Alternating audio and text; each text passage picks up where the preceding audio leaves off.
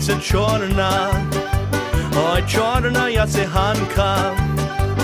Щем се полюбила, чорнявого Іванка.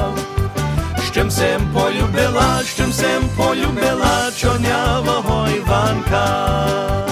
Ой, Томсу полюбила, Іванка так Іванка. Високий та стрункий, сорочка вишиванка. Високий та стрункий, сорочка вишиванка.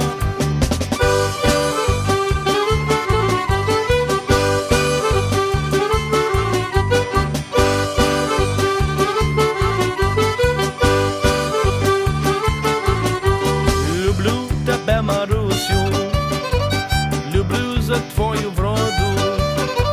Люблю дивитися, як ти ідеш по воду. Люблю дивитися, як ти ідеш по воду.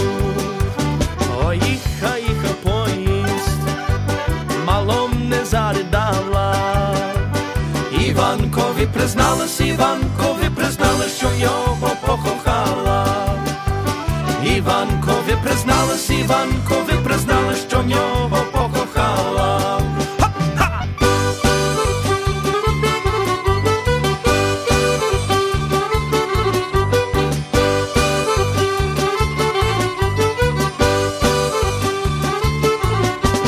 Ой, піду я до лісу, та й дубом поколишу.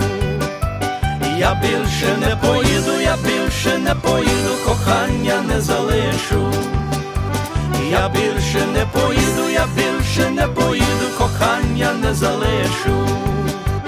На горі два дубочки, обидва зелененькі.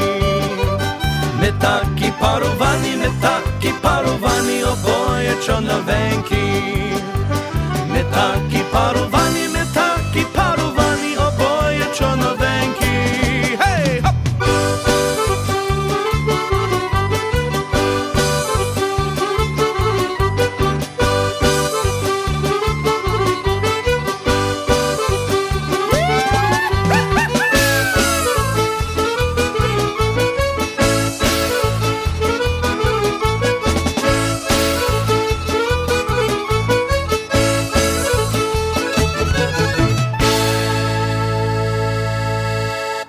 Sluhai from Winnipeg with a traditional Ukrainian folk song Ой чорна ясе чорна, I am a dark-eyed beauty.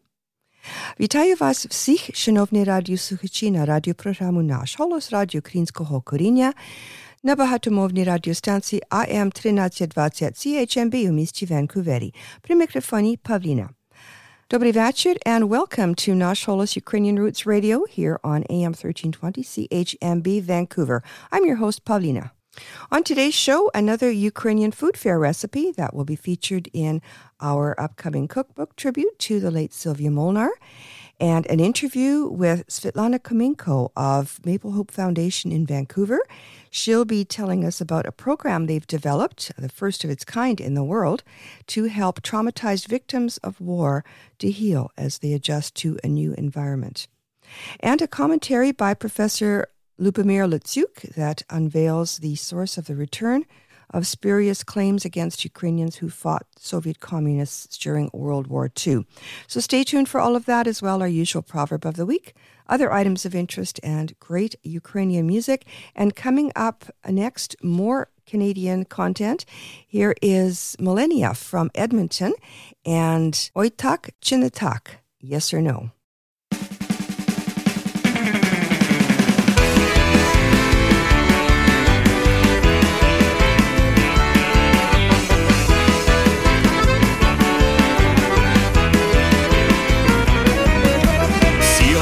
Просо жінка каже мак, сіяв музик просо жінка каже мак.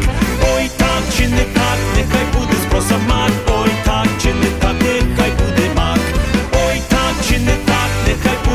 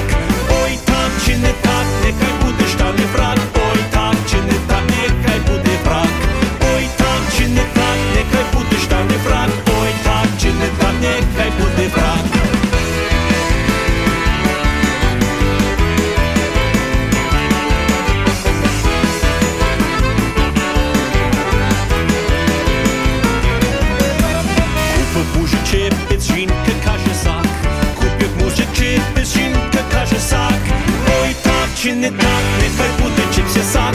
Ой, так чи не так, нехай буде чіпсясак. Ой, так чи не так, нехай буде чіпсясак. Ой, так чи не так, нехай буде чіпсясак.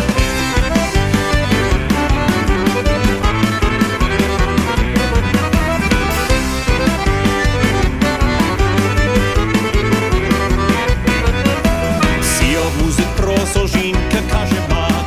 Сіяв музик просо, жінка каже мак. Ой, так чи не так, нехай буде спроса мак. Ой, так чи не так, нехай буде мак.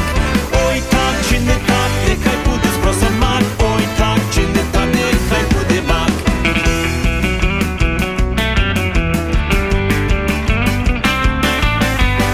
Ой, так чи не так, нехай буде спроса мак.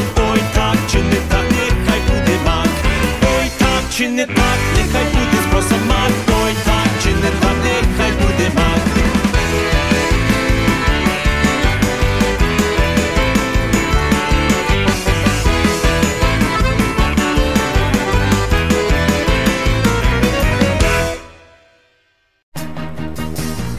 Thanks to the foresight and generosity of its donors, the Shevchenko Foundation has been investing in the future of the Ukrainian-Canadian community for the past 60 years. Since 1963, the Shevchenko Foundation has been funding initiatives that strengthen our Ukrainian-Canadian identity and enhance our Ukrainian-Canadian cultural heritage. These include fine and performing artists and arts groups, museums, cultural centers, education, as well as authors, journalists, and the Ukrainian-Canadian media, including this program. The Foundation strives to become the premier not-for-profit foundation in a Canada which acknowledges the Ukrainian-Canadian community as a fundamental component of Canadian society. Nash Holos listeners are encouraged to support this vision through continued donations into the future. To apply for grants, make a donation, or for more information, visit www.shevchenkofoundation.ca. Ukraine is under deadly attack, and Ukraine War Amps is asking for your help with a donation today. Funds are desperately needed by Ukrainian defenders for bulletproof jackets, helmets, walkie-talkies, food, water, and gas, and by civilians, including children, for food, water, and medications, and when possible, escape to safety. Please donate today to Ukraine War Amps via PayPal, e-transfer to ukrainewaramps@gmail.com, or visit ukrainewaramps.ca. Up next, from the Nash Holos audio archives, Ukrainian food flair. Hello! Ukrainian salads are usually very different from the standard lettuce-based fare most North Americans are accustomed to. This one certainly fills the bill. Beets and mushrooms may seem like an unlikely combination, but they make a delicious duo in a salad. This traditional Ukrainian salad has delightfully surprised many a dinner guest in my house over the years. It is also a visual delight, with the jewel tones of the cube beets glistening in a glass or crystal bowl, or served on individual plates nestled on a bed of lettuce or kale. It's meatless and dairy-free, so it's perfect for traditional Lenten meals as well as for vegetarians any time of the year. To make beet and mushroom salad, you will need half a cup olive oil, 1 small onion finely chopped, 4 cups cooked beets julienne, 1 cup sliced cooked or fresh mushrooms, 3 cloves, crushed garlic, 1 tablespoon sugar, 2 tablespoons vinegar, salt, and freshly ground pepper. Gently fry the onion in oil until transparent. Careful not to scorch them. If you haven't cooked the mushrooms yet, you can add them to the onions and cook through. Add beets and other ingredients to onions and stir gently. Chill overnight. Serve cold. This will serve 8. You can find this easy and elegant recipe on the Nash Holos blog and, of course, in our cookbook. So try it. It's Ukrainian. This has been Ukrainian Food Flair from the Nash Holos audio archives.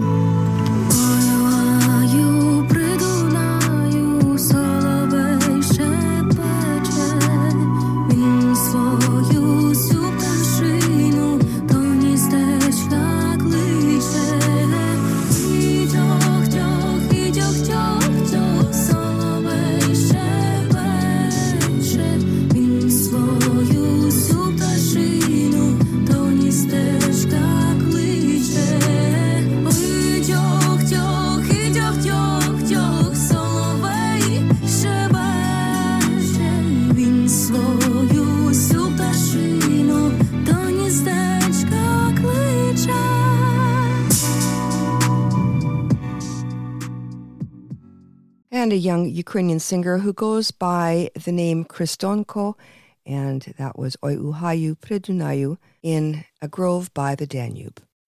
Up next, one of those little gems you find scrolling through Facebook sometimes. Була в мене парова машина, я ж її продала, а за ті гроші музики хороші найняла. Музиканти мої, заграйте мені коваля,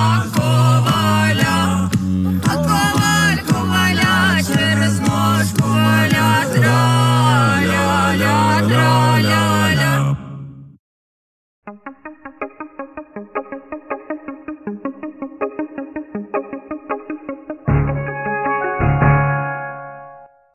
Svetlana Kumenko is co-founder and CEO of Maple Hope Foundation based in Vancouver.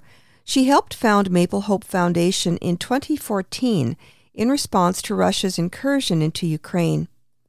The initial goal of the organization was to support defenders of Ukraine, their families, volunteers, and other civilians affected by the war. Since the full-scale invasion in February 2022, Maple Hope Foundation expanded its scope to help Ukrainian civilians taking refuge in Canada. Recently, I spoke with Svetlana about Maple Hope Foundation's Healing Project, a program to help these traumatized individuals adapt and become productive citizens of Canada.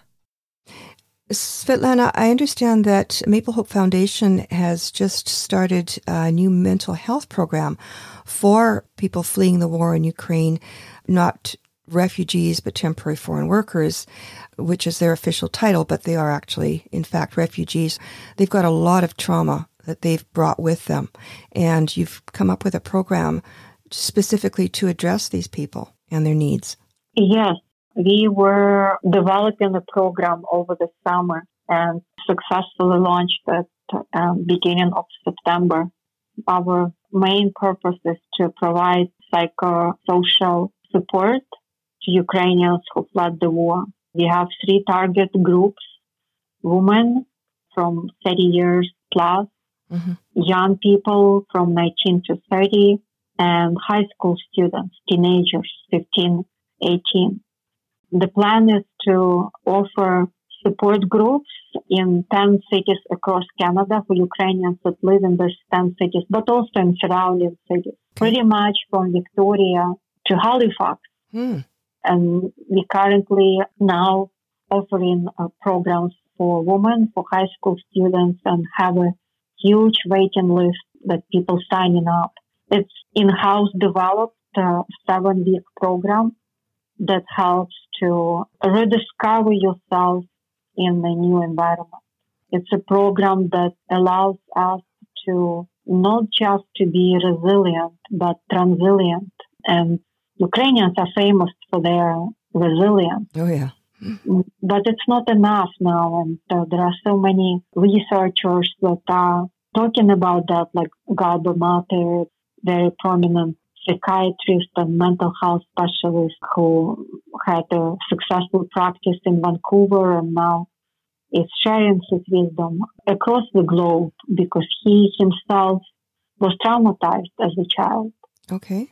And knowing the specifics of Ukrainian culture. And I also used my own personal experience of reliving through trauma, being in the grieving process for a very, very long time, and understanding the importance of getting a professional and timely help pushed me and our team to this project.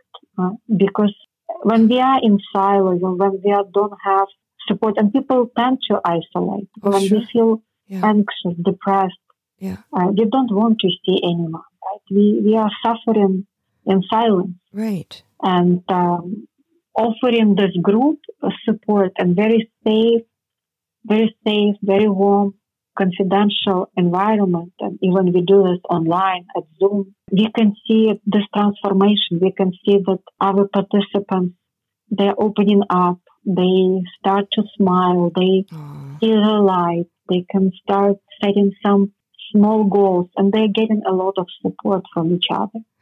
Well, that's good. I've often thought in the past that this was what was missing for any country that opens up its doors and arms to people fleeing from a war, whether it's in Ukraine or Israel or Syria or, from like World War II. How many people came after World War II and were laughed at because the stories that they had, and still do, as we just saw this past week, people's stories of their experiences of being victimized, and all their experiences of horrors, people couldn't comprehend because we couldn't. You had to experience it. You had to be there to understand what happened, how it affected you. And so they come here and there's nobody to talk to. So what you've done is wonderful. It's long overdue. We should have been doing this years and years ago, but it's great that you're doing it. You've started this initiative, it's the first in the world, isn't it? It looks like that Canada is now the only one country that has this Canada-wide project, because we also need to understand that the language barrier is huge when you suffer from mental health issue, from your emotional that you experience. And it's not just the language barrier, but it's a cultural barrier as well. Of course, and I'm so happy that we were able to find professionals who are fluent in Ukrainian, and they can offer this type of support and healing opportunity in our native language, Ukrainian. Mm-hmm. And we can see the transformation. In addition to the group work, we have individual support, so they can get one-on-one wellness session or career coaching session with practitioners that are speaking Ukrainian. And it does a miracle. Wow. Literally, it does a miracle in their lives. And I think what you just mentioned, Paulette, about Second World War, and so many different ethnic communities were formed as a result of the refugee crisis after the Second World War. Right. But we didn't have at that time that support system. No. And people were just, carrying along that trauma, and it affects their relationship with the loved ones. Yeah. Career successes. Yeah, it's huge. Yeah. Their healing heals us as well. It benefits us because they become, on a kind of mercenary level, they become more productive citizens. But also, it's not just their economic contribution. It's their social contribution. It's the the energy that they have that isn't suppressed because they're depressed and alone and isolated and frightened. They can come out and participate in the greater community and do all kinds of things, and in turn help other people who are, were in the same situation that they just overcame. So together we all grow, and it's a benefit. It's a win-win for sure for everybody. So yeah, exactly. Canada was so generous and still is so generous towards Ukrainians who are coming here and supporting Ukraine. Yeah. And I do believe that Ukrainians that would have that healing opportunity, they would be able to give back to Canada, of course, and support their loved ones in Ukraine. So it's a win-win. Yeah. It's definitely a win-win situation. And so the people that are providing the services, all these professionals, the mental health professionals and career counselors, and those, are they volunteers, or are they? Do you need funds to pay them a salary? No, it's a very small budget. We cannot afford to pay a salary, but it's just a small compensation for their individual consultation or their co-facilitating in the support group. Okay. And when we organize community forums offline and bring Ukrainians who fled the war together, we also are able to compensate for their master classes, workshops that they are developing for Ukrainians. But nobody is on the salary. Okay. Our entire board is volunteering for 9 years, Wow. and over 300 volunteers that are part of Maple Hope. It's 100% time investment, volunteer time investment. Wow. Yeah. And it's hard to sustain. I'm really concerned that we can burn out one day. Oh, sure. And we also need this kind of support. So trying to kind of be creative and brainstorm how we can keep going. Yeah. Because it doesn't look it's going to end soon. No, it's, yeah, I can understand the danger of burnout. And then, of course, there's nobody, there are all these people in need that aren't being helped. So you're giving honorarium to the professionals, the counselors that are helping the Ukrainian refugees. And what are the costs then? How much do you need, and what are the things costs that you need covered? Oh, there is a demand for one-on-one sessions, because we always do the self-assessment on PTSD, whoever wants to come into the program. And some Ukrainians have a severe PTSD, and they are more suitable for one-on-one support rather than for group. Once they are stronger, we can bring them to the group. So, and for the one-on-one, there's a professional fee that has to be paid. Is that right? Yes. Okay. Yeah. And then once they're the kind of the extreme anxiety and trauma is dealt with, then they're able to participate in a group, and then that's all done by volunteers. Yes. Wow, exactly. That's incredible work. There is a huge demand for career coaching, because they need to know how to live. How to support themselves, sure. What's next, right? Yeah. What should they do? Yeah. There are so many, just in the last couple of months, we already offered over 500 free consultations, career counseling. Uh-huh. And what an incredible people came to our country. Doctors, lawyers, IT specialists, teachers. And they have incredible education and experience from Ukraine. But many of them don't have enough English to continue what they love to do in Ukraine, or even, running their businesses, because they were successful entrepreneurs. Right. And we are trying to help them, to link them with good providers of English training, very intense programs. We try to secure scholarships or special offers for them, that they can bring up their level of English, and then we can find a suitable short program, because they don't need another master's degree. No. They don't need to go and get into a doctoral program. Maybe a few, but most of them need more like a refresher course or a short bridging program, micro-credential, a certificate, right, or post-degree diploma. That can help them to bridge into the job market and just become more confident in themselves and start making money and realizing that they are doing a meaningful work and they can support themselves. They don't need to rely for the food bank or the subsidy that comes from the government. Amazing. I think most Canadians aren't aware of this kind of work that is going on behind the scenes. So thank you, Svetlana, for telling us about this. And if people want to donate to support this this program, and what is it called again? The project name is Healing Project, and the full name of the project is Healing the Wounds of the War Together. Okay, so you can make a donation through the Maple Hope Foundation website then for the healing project, and then anybody will know that goes to the Healing the Wounds of the War. Yeah.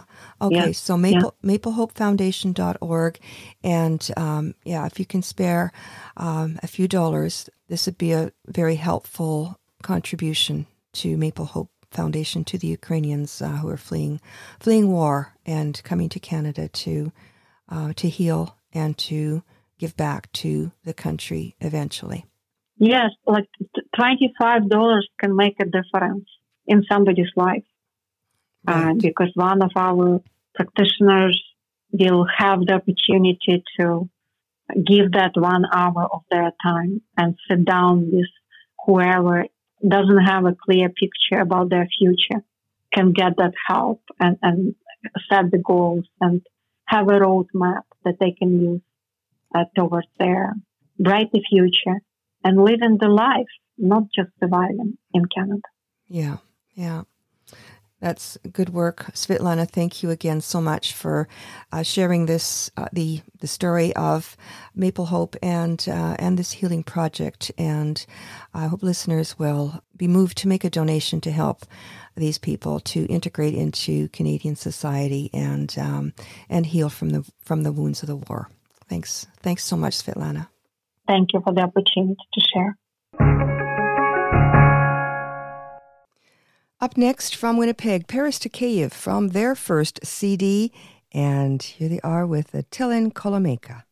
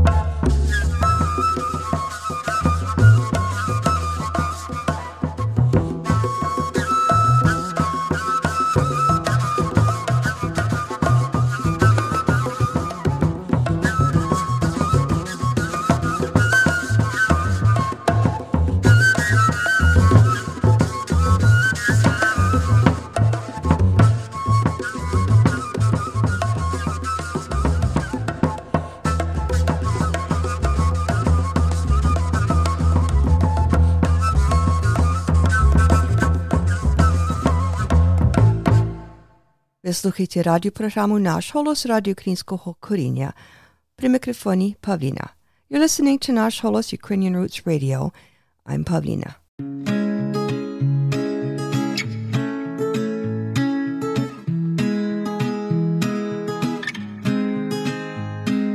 Прийдуть скоро часи ще хороші, і ми хором співать буде пісні Божі. Ти не ворог, і не вернеться, не смердитиме порох, куля не полетить серце. Ворога поборемо, ворога поборемо, ворога поборемо, беремо та й робимо. Ворога поборемо, ворога поборемо, ворога поборемо, беремо та й робимо.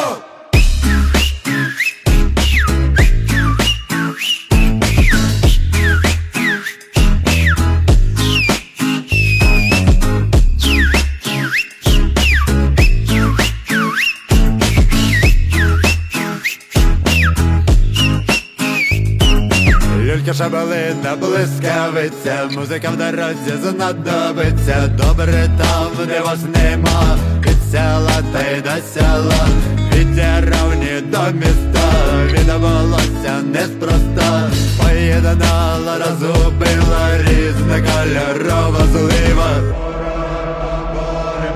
Ворога поборемо, ворога поборемо, беремо та й робимо. Ворога поборемо, ворога поборемо, ворога поборемо, беремо та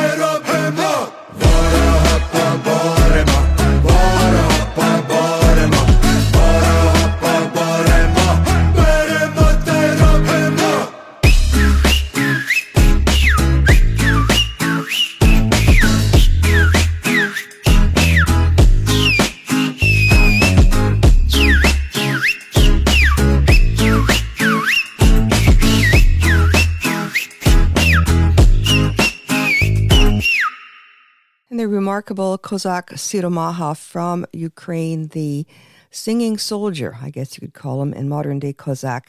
And that was a fairly recent release, and it is called Voroha Poboremo, We Will Defeat the Enemy. Up next, a commentary posted on YouTube and presented by the Canadian Institute of Ukrainian Studies at the University of Alberta. Today's conversation is with Dr. Letyuk, professor at the Royal Military College of Canada. Professor Letyuk specializes in the political geography of Eastern Europe and the former Soviet Union, refugee studies, and the ethnic and immigration history of Canada. Welcome, Professor.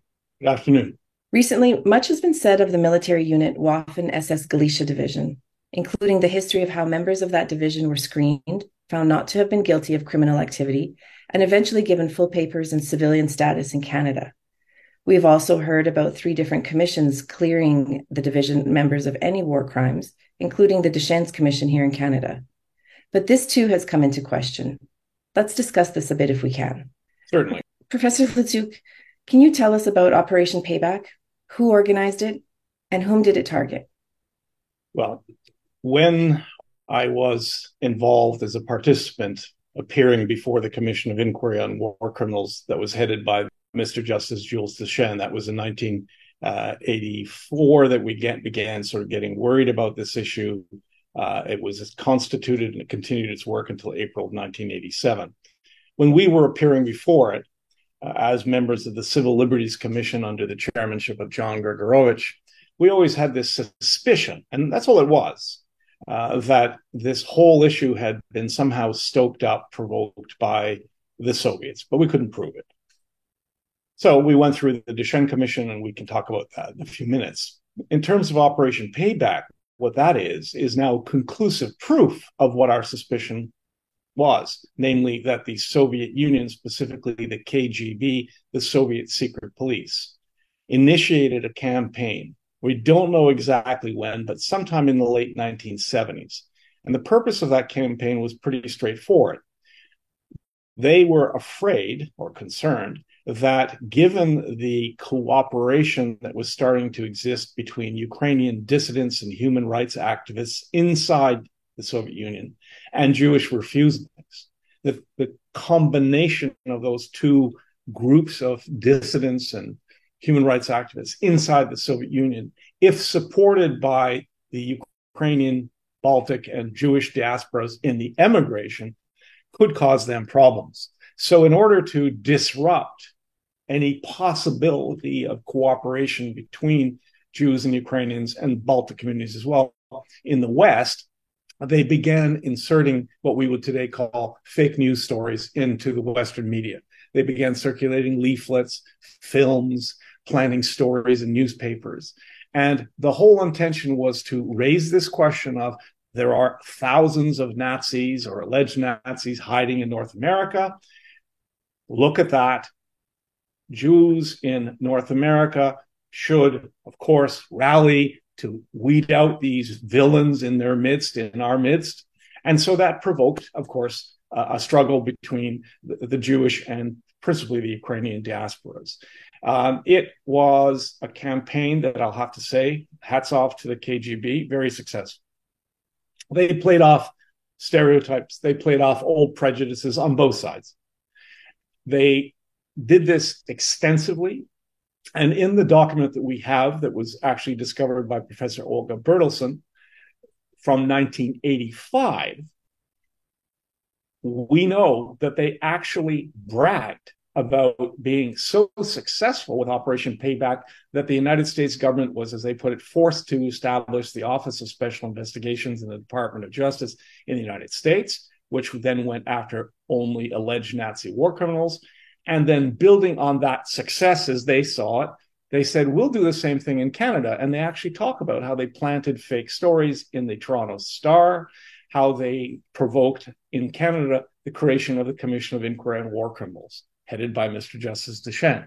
So in 1985, the KGB were openly among themselves talking about how they orchestrated this subterfuge, how they spread this disinformation, how they managed to provoke such angst and anger, understandably, of course, in the diaspora communities that they went after each other over this contentious issue, and any possibility of them cooperating against Soviet interests was certainly disrupted for many, many years. So that was Operation Payback in a nutshell, what we always suspected when we were actually appearing before Justice Deschênes and engaging with journalists and others in the public domain. We always said, well, where did this all come from all of a sudden? And specifically in the document that we're referring to, the one from 1985, they mentioned the fact that the Galicia division was a perfect target, even though, as you've pointed out, veterans of that division were screened in Rimini in northeastern Italy right after the war by British, Canadian, American, and even Soviet investigators, and found not guilty of any war crimes, were then held in labor camps in England for a few years. Again, questions were raised about who they were. Nothing was found. Before some of them emigrated to Canada, Cabinet was contacted by the Canadian Jewish Congress, which said, you're not letting these Nazis in, these SS men into Canada. So Cabinet, the highest level of the government of Canada, contacted the High Commissioner for Canada in the United Kingdom, Dana Wilgris, who investigated it and reported back to Ottawa that this was all nothing but communist propaganda, quote unquote. And that's when some of them were allowed to come to Canada and have ever since led productive lives. But again, the Soviets kept trying. They started, as I say, in the late 70s, and in the 80s, we had the Commission of Inquiry on War Criminals, which came to the same conclusion that the screeners had come to in 1945-46 in Rimini, the same one they'd come to in 1950, namely that there was no evidence of wartime criminality on the part of the division, that mere membership in the division was not a grounds for prosecution, and also concluding that the government of Canada was fully aware of who these men were when they came, and so you can't now denaturalize and deport them. So that this should have been finished in 1987.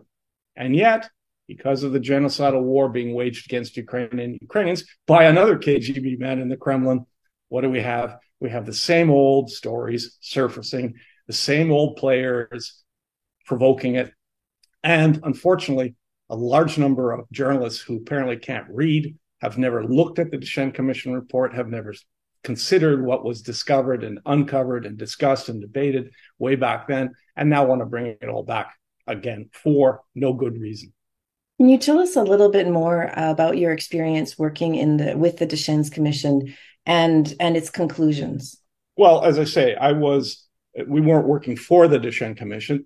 There was a group organized in Toronto called the Civil Liberties Commission. It was associated with the Ukrainian Canadian Congress, but independent of the Congress. It was headed by John Gregorovich, a lawyer in Toronto, and he had a number of volunteers who worked with him. I had moved from Alberta, from finishing up my PhD at the University of Alberta in 1984 to take a postdoctoral fellowship at the University of Toronto. So I happened to be in Toronto, and I had just finished my dissertation on the post-World War II immigration of Ukrainians to Canada, the so-called displaced persons, or DPs, including veterans of the Divizia. So I was very well informed. I'd studied the archives. I'd interviewed veterans of the Divizia and many other refugees who came to this country after the Second World War. And I was asked to join this Civil Liberties Commission and make representations to the government and to Mr. Deschênes on all of these issues. So I worked with John and, of course, with the late and great John Sapinka, who later went on to the Supreme Court of Canada. He was the lawyer that we had engaged to represent the Civil Liberties Commission. I mean, he did so remarkably well. So over the period of those 2.5 very difficult years, because as you can imagine, and let's be very clear on this, I totally understand why my fellow Jewish Canadian citizens would be concerned that there might be a Nazi next door. You know, if we want to put it in the most silly, blunt terms. Ukrainians weren't Nazis and members of the division weren't Nazis, but let's just use the common phrasing. A Nazi next door. After all, we all know about the Holocaust. We know that there were Ukrainians who collaborated with the German occupation in the Holocaust, whether out of fear or greed or under duress or out of ideological conviction, whatever. There were such people. There were such people in every single nation in Europe. There's nothing unique about Ukraine. There were divisions of SS men organized by the Walloons, think of Finland. Finland fought the Soviets in 1940. We don't call them Nazis. At any rate, the issue here is we made representations to the government at the time where we basically said, look, we understand the concern of the Canadian Jewish Congress and B'nai B'rith and so on. No one wants any war criminals in Canada. So our principal position was back then and remains to this very day that any war criminal found in Canada, if there is credible evidence of that individual's wrongdoing, regardless of who they are, where they were, ethnicity, nationality, gender, creed, color, all that stuff. Doesn't matter who they are. If there is credible evidence that a person committed a war crime or a crime against humanity, put that before the authorities, let the authorities review it and determine if that person should be brought to trial, and if so, in a Canadian criminal court of law. End of position. That is fair, it is just, it is blind, but it's not selective. The problem with the Deschênes Commission was that it was selective. It only looked at so-called Nazi war criminals in Canada. It ignored the evidence about there being individuals who served in the NKVD, SMERSH, KGB, served Soviet interests and committed war crimes and were in Canada, at least 4 of them. I'm not saying 40, not saying 400, not even saying 4,000. You know, all these grossly exaggerated figures that were bandied about by Nazis were dismissed by Deschênes. I was actually looking at his report just this morning. Here it is. And the reality of it is virtually all of the cases that he looked at were submitted by individuals who provided no evidence at all. No evidence at all. They would denounce people. They'd name people. They'd say, we read it in a newspaper published somewhere in Eastern Europe. They said we'd get anonymous tips. They'd bring them forward. Deschênes would investigate them. And in some cases, he'd go to the person who said, well, that guy is a Nazi. Well, what are your evidence? I don't have any. I just think so. Or in one case, Canadian Jewish Congress submitted a name, said that we heard from this person that this man was this, that, and the other. Deschênes went back to the original informant and she said, I never said that. So you can imagine how anxious-ridden people were, how troubling this was. People were denouncing each other. People were putting names forward. And of course, among those were the names of veterans of the Divizia. I don't know whether it was out of ignorance of the wartime history or deliberate or malicious or Soviet attempt to undermine the Ukrainian Canadian community. But many of the so-called cases were, you know, this man was a veteran of the Galicia Division, although there's nothing against him personally. And so Deschênes eventually, as I say, concluded that having examined the wartime history of the Divizia, he found no evidence of wartime criminality. He found plenty of evidence of the fact that these men had been screened amply, and concluded that you can't indict the unit for war crimes and that these men came legally to Canada. So the current controversy that I'm sure you're aware of in the House of Commons is in a sense unfair because this individual came to Canada legally. The government knew who he was and what his wartime activities had been. And as far as I know, and I don't know the man, there's no evidence against him of any wartime criminality. And as far as I know, he has been a good, upstanding citizen taxpayer in Canada ever since. So why is he being pilloried internationally? It seems, again, to be nothing but a miasma generated to inflame passions and distract from the genocidal war being waged by the KGB men in the Kremlin against Ukraine and Ukrainians. That's really what I see this as being. Well, and understanding how this current narrative in the media has caused great pains to the Jewish community and pain to the Ukrainian community as well. What actions can we take to move our communities forward? Well, I think, look, some of my colleagues on the Jewish Canadian side of this fence, if you like, have called for the release of all the Deschênes Commission files. I think that's a mistake in the sense that many of these cases, I've already told you, were unsubstantiated. There was no evidence. So let's say now, 36, 40 years later, you publish all of those names. You say, Mr. Mueller, who lived in Belleville, was allegedly a war criminal. There was no evidence found against him, and so the case was dismissed. Meanwhile, he's probably gone. I mean, there are very few people alive. I mean, I was surprised to even see a Divizinik who was 98. You know, I mean, there can't be many people that age. But okay. Mr. Mueller, I'm using just that name, pulling it out of the hat, is a German name, German-Canadian name, was accused of something, and it turns out There was no evidence, so it was dismissed. Now we put his name into the public domain. He may have children. He may have grandchildren. And they're now going to be approached by someone saying, how do you feel about the fact that your grandfather was accused of being a Nazi war? What good does this serve? When you think about it, because again, I've heard some of my colleagues say, well, these men swore an oath to Adolf Hitler. So did every single German soldier, every member of the Luftwaffe, Wehrmacht, and so on. They all swore an oath to Adolf Hitler. He was the head of state. There was no choice. And so, yeah, they all swore an oath to Adolf Hitler. Gags, you gag thinking about it.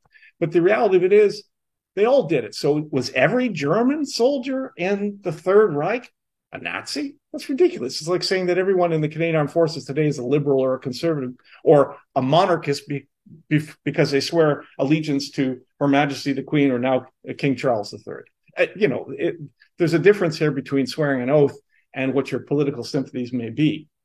Insofar as I know, from having interviewed the Wisniewski, from having interviewed the men and women, the Canadian men and women who served overseas during the war, fighting the Nazis, and later rescued the Divizia, interviewing them, they wouldn't have rescued Nazis. I talked to all these people. I looked at the records of the time, and I never found any evidence that these men were anti-Semitic, that they were pro-Nazi, or supported the war aims of the Third Reich. They were fighting to defend their Western Ukrainian homeland against a second Soviet occupation, having experienced the first one and knowing what the Soviets were bringing. They saw the bodies, they saw the torture chambers, they saw what the Soviets left in their wake as they retreated from their former allies in July or late June, July of 41. So these people who joined the Divizia, teenagers, and swore this oath, weren't doing it to fight against France or England or America or Canada. They weren't fighting our soldiers. They were fighting our recent ally, the Soviet Union, who just before June 22nd, 41, was still supporting Adolf Hitler, who was killing Canadians and British and French soldiers and others in Western Europe. So, this man fought against our allies. No, he didn't. He fought against the Soviets who were invading his homeland. He was defending his family, his country, against a hated, understood foe. Same foe we're fighting today. Now, would I have joined the Divizia? Should people have joined the Divizia? Were there other options? Not many. Not everybody joined the Divizia. Not everyone who joined the Divizia was a good man, I suppose. I mean, and no military unit is full of angels. And it is a war. So again, if there is evidence of someone having committed a war crime, this person committed a war crime, bring the evidence forward. You can't just say they're all bad, because we've gone through that. We've gone through that several times. Why are we doing this again?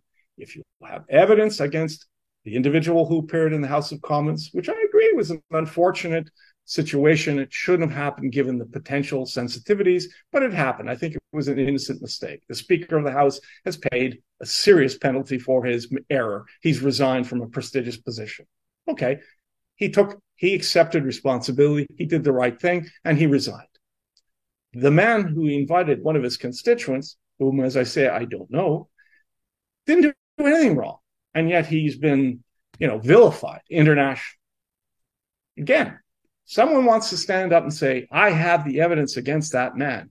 Well, good. Go to the RCMP War Crimes Unit, table it, and they can investigate it. And I'm all for it.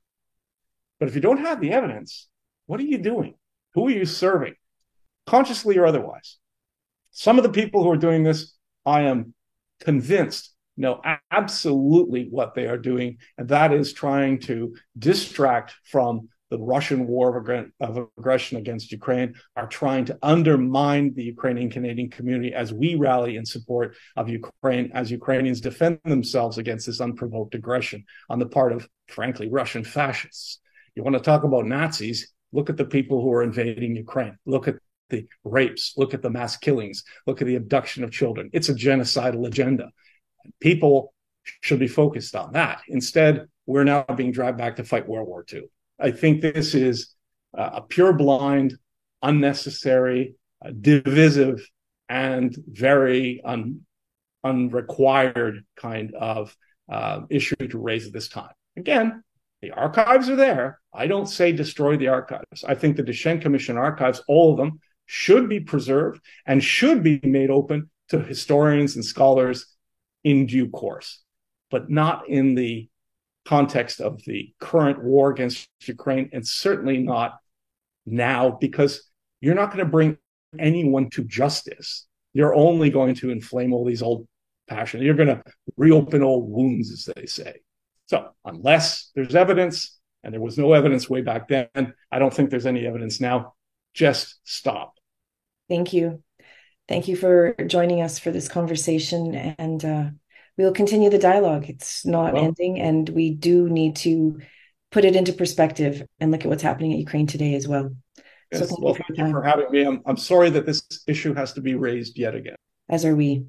Батько наш Бандера, Україна мати, ми за Україну підемо воювати. Батько наш Бандера, Україна мати, ми за Україну підемо воювати. Ой, в лісі, і до повзеленим, там лежить поставиться Женько ранений. Ой, в лісі, і до повзеленим, там лежить поставиться Женько ранений. Ой, лежить він, лежить, тебе тяжкі муки, без лівої ноги, без правої руки. Ой, лежить він, лежить, тебе тяжкі муки, без лівої ноги, без правої руки. That was a group of Hasidic Jewish men sitting around a table and singing Batko Nash Bandera, the tribute song to the much maligned and slandered World War II leader of the Ukrainian partisan movement in World War II, which is now, of course, being demonized by tools or fools of the Kremlin. And it's interesting to note that Jews and Ukrainians are fighting side by side against the Kremlin's unprovoked aggression, and it is only in the diaspora that there is this antagonism being fomented by outside sources who are never happy to see Jews and Ukrainians getting along. Up next is a short instrumental by the late Ron Cahoot and his group Buria, who spent many years, decades, in fact, entertaining in the Toronto Ukrainian community and also the Jewish community. They played for many bar mitzvahs and Jewish weddings. And here they are with traditional Ukrainian folk song done in a very klezmer way.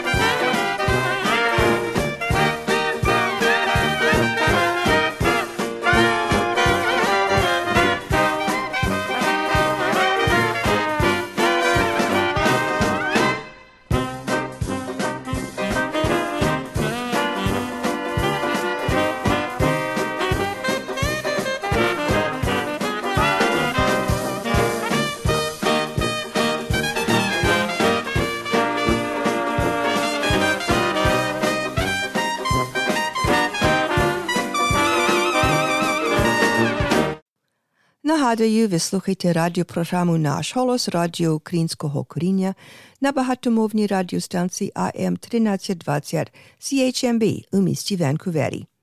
На жаль, ми вже скінчили нашу програму, вже час додому і сказати до побачення, але перед тим цими словами мудрості. Як не хочеш хати воза, то доглядай коней. And our proverb of the week translates as, if you don't want to push the wagon, then take care of the horse. And with that, we've come to the end of another edition of Nash Holos Ukrainian Roots Radio here on AM 1320 CHMB Vancouver. In between broadcasts, please stay in touch with us via our Facebook page. And for transcripts, audio archives, and a link to our podcast, visit our website, www.nashholos.com. And you can also find Nash Holos on your favorite podcast app. Well, our time is about up, so we'll wrap things up with the D-Drifters in the Cornfield. I'm Pavlina. On behalf of all of us here at Nash Holos and AM 1320, thanks for listening and Dobranich.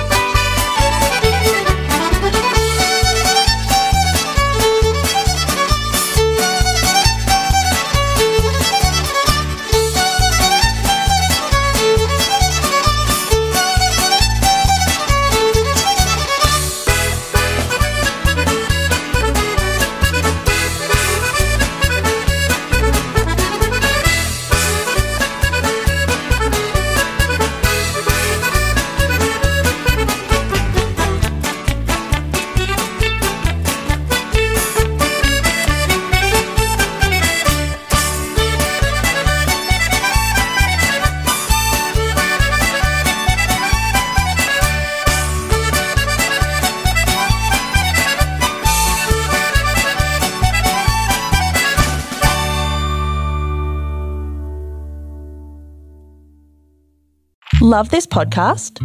Support this show through the Acast supporter feature. It's up to you how much you give, and there's no regular commitment. Just hit the link in the show description to support now.